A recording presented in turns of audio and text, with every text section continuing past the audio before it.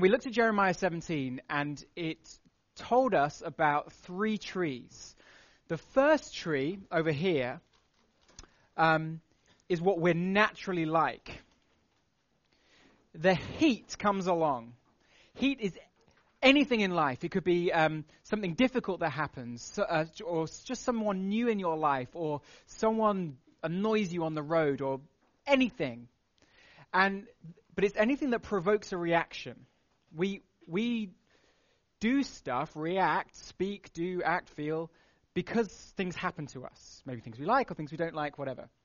So the heat comes along, we react.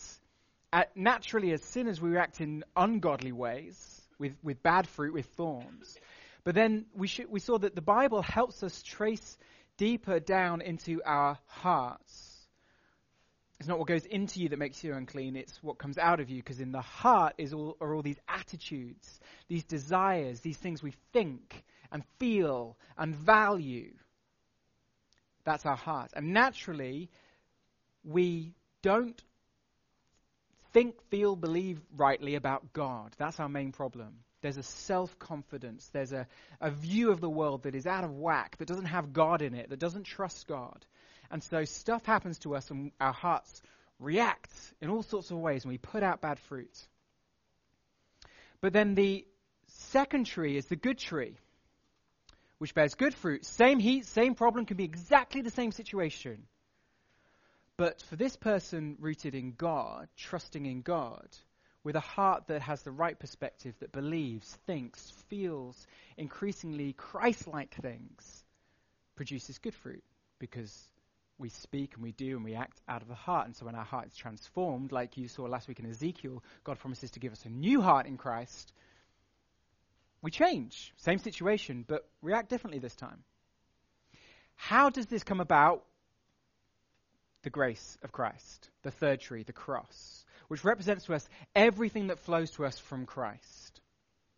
How do we get from being here to here? Through Christ, through his saving work, his forgiving, justifying, making us right with God work on the cross. But also, remember week 1, he died and he rose so that we would have a new life. The grace to fuel change.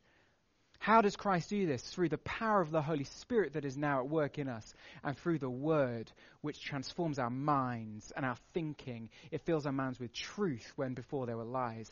And there are arrows under here. We run out of space. So those are the 3 trees. Now I want to clear up a bit of confusion from last week. Are we, as Christians, this tree or this tree? This is where it can be tricky. Because we're reading about the kind of cursed tree and the blessed tree, the one that doesn't trust in God and the one that does trust in God. And there's a sense in which as Christians we say, well, we're this tree. Right? Because of what Christ has done for us, we're now people who trust in God. We, Ezekiel, have new hearts. We have been given new hearts. We are fundamentally changed. Week 1, we are new. And yet, we find ourselves behaving a lot like this. So there are 2 ways you can look at this, and it's the same with the whole new creation, old creation thing. In one sense, this is a Christian, and this is a non-Christian. This is someone who has trusted in Christ, had their hearts changed, and is producing good fruit. And this is someone who does not love God and does not know him, and so continues to produce bad fruit. So you can view it in a kind of binary way, and that's true, biblically. But on the other hand, even when we've trusted in Christ, there's some catching up to do. There's a process of transformation, a process, as it were, of becoming what we are. You are this tree in Christ. You are new creation in Christ. You do have a new heart. And at the same time, while we wait for heaven, there's this process of slowly becoming less and less what we used to be, but it's still hanging on. And through the grace of Christ being transformed to become what we are, what we one day fully will be. So it is a binary reality already, and at the same time, experientially, it's a process of increased transformation, okay? And what we're focusing on is that process of transformation, of becoming what we already are through the grace of Christ. So, that's a little summary from last week. And over the next few weeks, we're going to be focusing in on different parts of this to try and understand it a bit better. All right? Let's pray. Our Heavenly Father, we thank you that you are a God of clarity and a God of truth, and that you want to help us understand ourselves and our hearts and what it means to be human, what it means to be sinful, and also what it means to be changed. We praise you because of your grace for us in Christ. Thank you for that third tree, and I pray that that be right before our eyes tonight. That despite what we're like, we are forgiven, we are accepted, we are in Christ, new creations tonight. No matter what has happened between Focus last week and Focus tonight, we are your children. We are no less loved because of what Jesus did for us. And thank you that there is still hope for change. There is still hope to take steps forward. So please help us tonight to understand how to change more and more so that we individually can change, but also, please, Lord, so we can help each other. And I pray that there'll be a lot of that tonight as we pray together at the end of the study and talk and share, that we will be able to help each other understand our hearts and help each other love obedience to Christ more. Thank you for the power of the Spirit and the power of the Word that is right in front of us. Amen. I wonder if you've ever found yourself shouting at the TV, okay? You're watching one of your favourite dramas, and the hero, your favourite character, is just being stupid. And they're walking into a situation, and they're doing something again, and you're like, don't do it! I've shouted at the TV. Maybe you're more of an internal shouter. It's so annoying. Now, I want you to imagine watching yourself on TV. Aren't there times where if you watched your life on TV, you would shout at yourself, don't do it! You know, you see yourself walking into the same situation, you're like, that person's bad for you, don't do it, or you see the same thought process or the same action, it's like, Phil, you've been in this situation before and you just want to shout at yourself. Tonight I want to think about why we do the things we do, and why do we do the things that we know we shouldn't do, but we still do them, and we've done them before and we don't want to do them anymore, but we still keep doing them. What's wrong with us? Why does that happen? And how can we change? How can we go from being suckered in again and again to being this tree? Doing things that we know are wrong. How can we go from seeing sin for what it is, and instead of just still going for it, being transformed to see obedience for what it is and loving it and being different this time around? How can that process happen? Well, tonight we need to focus on this, the heart. There's a phrase that you may have heard taught, that the heart of the problem is a problem of the heart. That's a really helpful phrase. The heart of the problem is a problem of the heart. When we talk about the heart, and the students did a bit of this on Sunday, so you remember this, in the Bible, when it talks about the heart, it doesn't just mean emotions versus thinking, that kind of thing. It's actually a very holistic thing, the heart. It's the part of us that thinks and feels and desires and chooses and leads to our actions. So when we're talking about the heart, we're not just talking about how we feel in a fluffy kind of way. It's that very deep driving seat of our lives.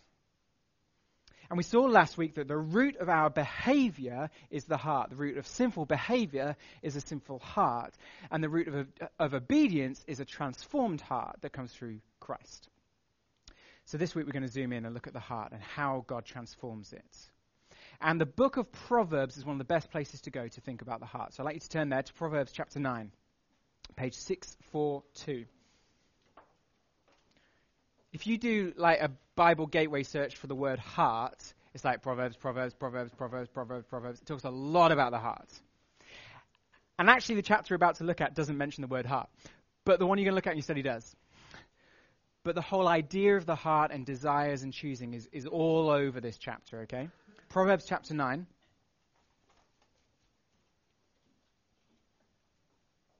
Page 642. Let me read. Wisdom has built her house. She has set up its 7 pillars. She's prepared her meat and mixed her wine. She has also set her table. She has sent out her servants, and she calls from the highest point of the city. Let all who are simple come to my house. To those who have no sense, she says, "Come, eat my food and drink the wine I have mixed. Leave your simple ways and you will live. Walk in the way of insight." Whoever corrects a mocker invites insults. Whoever rebukes the wicked incurs abuse. Do not rebuke mockers or they will hate you. Rebuke the wise and they will love you. Instruct the wise and they will be wiser still. Teach the righteous and they will add to their learning. The fear of the Lord is the beginning of wisdom. The knowledge of the Holy One is understanding. For through wisdom your days will be many, and years will be added to your life. If you are wise, your wisdom will reward you. If you are a mocker, you alone will suffer. Folly, like foolishness, is an unruly woman. She's simple and knows nothing. She sits at the door of her house, on a seat at the highest point of the city, calling out to those who pass by, who go straight on their way. "Let all who are simple come to my house." To those who have no sense, she says, "Stolen water is sweet. Food eaten in secret is delicious." But little do they know that the dead are there, that her guests are deep in the realm of the dead. Okay, Proverbs 9 is essentially about these two women, the choice between these two women, wisdom and folly. We'll call them Lady Wisdom and Lady Folly. You see, 9:1, wisdom has built her house, there she is. And then in verse 13, you get folly, an unruly woman. And wisdom or folly are the same as obedience, Christ-likeness, and sin. Okay? Following God's ways, not following God's ways. But here's an image I want to give you to remember them by, and some of you have heard me talk about this before. Wisdom, folly, obedience, sin, cake, or death. Okay? That's the choice here. Cake or death. Proverbs 9 puts before us these two characters, and they embody this choice before us. Wisdom, folly, Christ-likeness, sin, cake, or death. And you'll have noticed that these women call out. They invite us to choose their way of living. So you see it in verse 3. Cake, wisdom, righteousness. Verse 3. She sent out her servants. She calls from the highest point of the city. "Let all who are simple come to my house." And you get the same in verse 15, but with folly.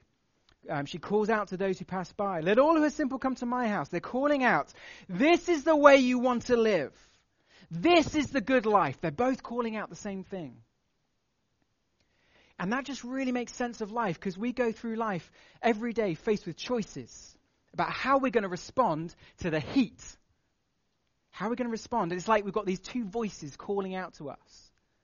So you're cycling down one of the super highways in London, and someone cuts across you. Heat. And then you've got two voices calling out to you.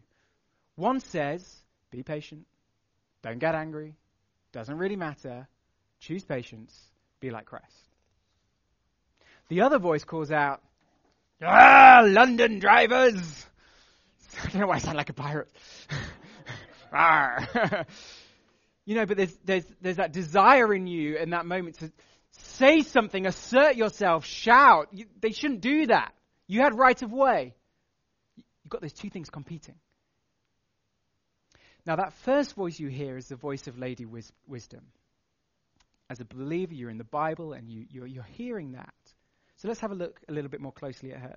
Verse 1, she's built a house, which represents your life. 7 pillars. It's a well-constructed, perfect house. She knows what she's doing. But I want you to see how she appeals to our hearts. She gets us to want obedience. Look at the imagery in verse 5. Come, eat my food, drink the wine I have mixed, leave your simple ways and you will live. Walk in the way of insight. She's saying, look, here is a feast, like an all-you-can-eat meal. You know, you walk past like a Chinese all-you-can-eat meal, and it looks so warm and happy inside. And you see all of that food steaming, and you're like, oh, I want it. That's what she's saying, but she's laying out obedience, living God's way. Look, it's a feast. Come and eat. Obedience is delicious. The way I'm offering you is good. Don't you want to come in and live God's way? Don't you want to live in Christ-likeness? And then she spreads the word, verse 4. She calls out and she sends people out in verse 3, her servants, and she goes to the highest point of the city. She calls out, let those who are simple come to my house. Now that's not flattering because that's us. We're the people with no sense and who are simple because we don't know how to live. Person cuts you up, how do I respond? We're actually quite confused about what to do. We've got these two voices. We don't know. We don't choose rightly. And Lady Wisdom goes, look, are you baffled by life? By ethics? By sexuality? Are you tempted to indulge in sin? Are your emotions out of control? Do you find yourself just feeling like, I actually just don't really know what I'm doing in life? She says, well, I'm here. Here's obedience. It's tasty. Come and have cake. It's good. You've all got cake on your tables. Visual imagery. Eat it. It's good. And so what this is doing is appealing to our hearts. Saying to our hearts, don't you want to be like Jesus? Can't you see that it's a really good way, like having a big all-you-can-eat Chinese? That's cake. Wisdom. Obedience. Second lady, second choice. Death. Folly. Verse 13. Folly is an unruly woman. She is simple and knows nothing. So what are your first impressions of her? You've not got on a speed dial for being your life coach, have you? She's unruly. She lacks discipline. She's Lady Wisdom built that perfect house. Do you remember? 7 pillars, beautiful. But she just doesn't know what she's doing. Basically, she's as useless as we are. And so you've got the offer of cake, and then you've got the unruly woman. So why would we listen to her? Why would we listen to disobedience to her way when she's so clearly bad for us? Verse 14. She sits at the door of her house on a seat at the highest point of the city, calling out to those who pass by, who go straight on their way. Let all who are simple come to my house. Same thing. To those who have no sense, she says, stolen water is sweet. Food eaten in secret is delicious. Verse 17 is the key. Stolen water is sweet. Food eaten in secret is delicious. Why would you eat her food? Why would we listen to our hearts, to that voice of disobedience? Because it tastes so good. Stolen water is bad. You shouldn't steal. But it's sweet. It tastes better for having been stolen. Food eaten in secret. The idea of doing something you know you shouldn't be doing, but no one sees. You know that feels good. There's a thrill in doing what is wrong. There's a thrill in living my way, acting on my impulses. Some sins literally make your heart race. Do you not think Eve felt a thrill as she took the fruit? It was pleasing to the eye and looked delicious to eat. But she knew it was poison. Can it be wrong if it feels so right? But then in verse 18 we get what's going on really behind it all. Little do they know that the dead are there, that her guests are deep in the realm of the dead. So the reality is that living our own way will lead to misery for ourselves. It'll lead to misery for those around us, and it'll lead us away from God, death. And you know that. That those moments of greatest thrill are when you do what you want, but they're also the moments you tend to regret the most for the rest of your life.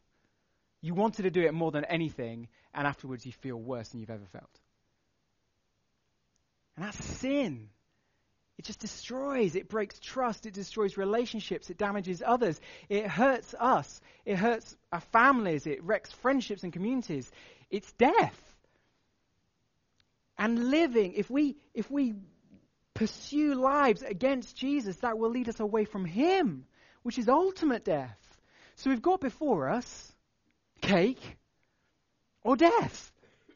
Live God's way in God's world and enjoy pleasing him, and it'll go well for you, and it'll be living life how it's meant to be lived, cake. Or live life following a way where you've got no idea what you're doing, no idea what's best, and bring pain to you and everyone around you and lead you away from God. Death. Cake, death. Wisdom, folly. Easy choice. And we choose death every time. Our hearts choose death. Would you like cake or death? Death, please. Would you like God's way, living for him, or a way that lacks understanding and leads to destruction? Second one. Let me give you a silly example. When I was about 9, some of you have heard me say this before, I electrocuted myself deliberately by sticking my finger in a lamp. If you take out the bulb, you can stick. I wanted to know what it felt like. It's not very nice. Anyway, I did it again a couple of years later because I was like, I've forgotten what it felt like. It still hurt. But we're like that with sin, aren't we? I do something, it burns me, and then I do it again. So what leads us to choose sin over and over again instead of cake? Our hearts. We enjoy going against God. Stolen water is sweet. Think about anger as an example. Okay, let's try and imagine this in your life. None of us like anger. Anger's bad. We agreed on that? Yes, anger is bad. But then, we kind of really like it. You know, in that moment where you're just venting your anger, you feel so vindicated. There's a kind of a rush. You know, you want to get angry. You want to tell them what you think of them. Your sinful heart loves being angry, as well as you realizing that it's awful. What about thinking about ourselves? Is self-centeredness bad? Is self-centeredness basically one of the main problem in the world? Yes, we can all see that. But we love being the center of everything. We love thinking about ourselves. It makes us feel significant. It satisfies our desire to be important. We love thinking about ourselves, even though we know it's totally destructive. We do things that pose a threat to our relationship with God. When Snow White took the apple, at least she didn't know that it was poisoned. But we take the apple and we know it's poisoned. That's what we're like. So when you find yourself watching yourself on TV, as it were, you're thinking, why did I do that again? I hate this. I hate this addiction. I hate this pattern of thinking. Why did I say that again? Why do I keep sinning this way? You do it because you enjoy it. Because you desire it. And also, we do it because we don't realize how bad it is. You know, verse 18, talking about the realm of the dead. Death. You know how we show that we don't think it's cake or death? We don't think it's death. We talk about our sins as slipping up and having little sins. I slipped up again. Verse 18 says, slipping up, little sins, it's death. So do you see why the heart of the problem is the problem of the heart? We do what we do because of what we love, what we value, what we think will give us greatest pleasure, satisfaction, what we think will make us complete. And the good news is that Christ changes our hearts by his power, by his Spirit, to give us, this is now what we need, new loves, new desires, new things that we value, Christ things. What we need is to see Christ-likeness as attractive, as an all-you-can-eat Chinese meal, as cake, as beauty, as life. And as we begin to want it, we'll choose it. So, I want to give you two, I was going to say takeaways, but that just taps into the whole food thing. Two things to think about, and you'll develop this more in your studies. Okay, two things to do in response to this. Oh, look, I had points on the screen. There they are. Okay, first thing to do is listen to your heart. Second thing to do is stop listening to your heart. Okay? Listen to your heart. How fast is your heart beating right now? You've no idea. Because you've got to stop, be quiet, listen, put your finger on your pulse, And you need to do that with your heart. Stop. Listen. What's going on? When I sin, what is going on in my heart? You need to think about that. Why am I choosing death instead of cake? What is it about this sin that I find attractive? I don't know if you've ever asked yourself that question. What do I think this attitude or behavior or lifestyle, what do I think that this will give me? What does this action tell me about what I really value in life? What I think matters? Ask this question to feel your pulse. What is going on in terms of my relationship with God when I choose this sin? What am I saying about him? Do I want him and his ways? What am I saying, that he is unable to satisfy me, unable to tell me what's right? Do I really believe that obedience to him is better, or do I actually think that my sin is better? Take your pulse. Listen to yourself. And that's part of the process of how Christ-likeness comes. We've got to work really hard at knowing ourselves and knowing our hearts well. And that takes a lot of time, a lot of prayer, a lot of reading the Bible, because the Bible goes, that's what's going on. The Bible's like a mirror. It just shows us ourselves. That's what church is for. We can help each other. Ask each other the kind of questions I just listed.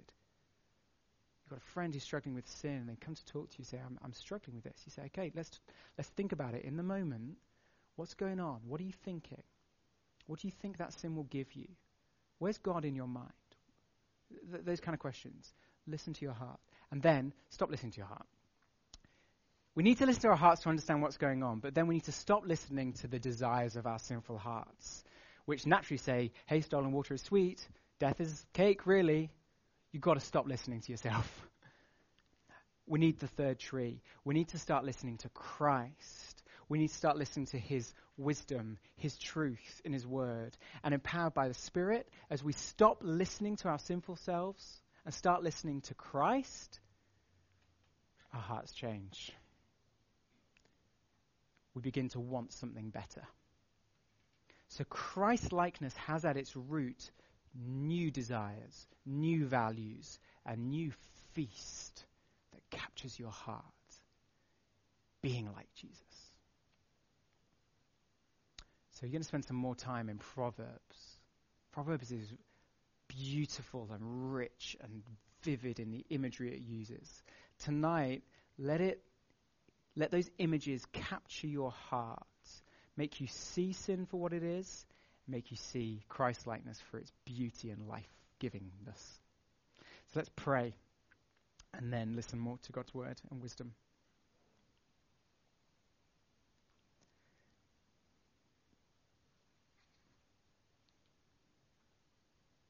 Heavenly Father, when we think about ourselves and what we're like, I guess I feel really stupid in the way we keep electrocuting ourselves, keep doing what we know displeases you and hurts us and others. And we're sorry. We're really sorry. We are so helpless.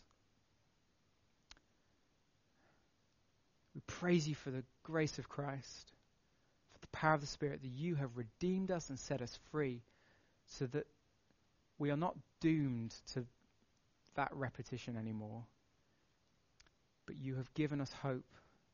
Thank you for forgiving us, for choosing death instead of the life of obedience. Thank you for your forgiveness. Thank you for your grace tonight. Thank you that you can change us.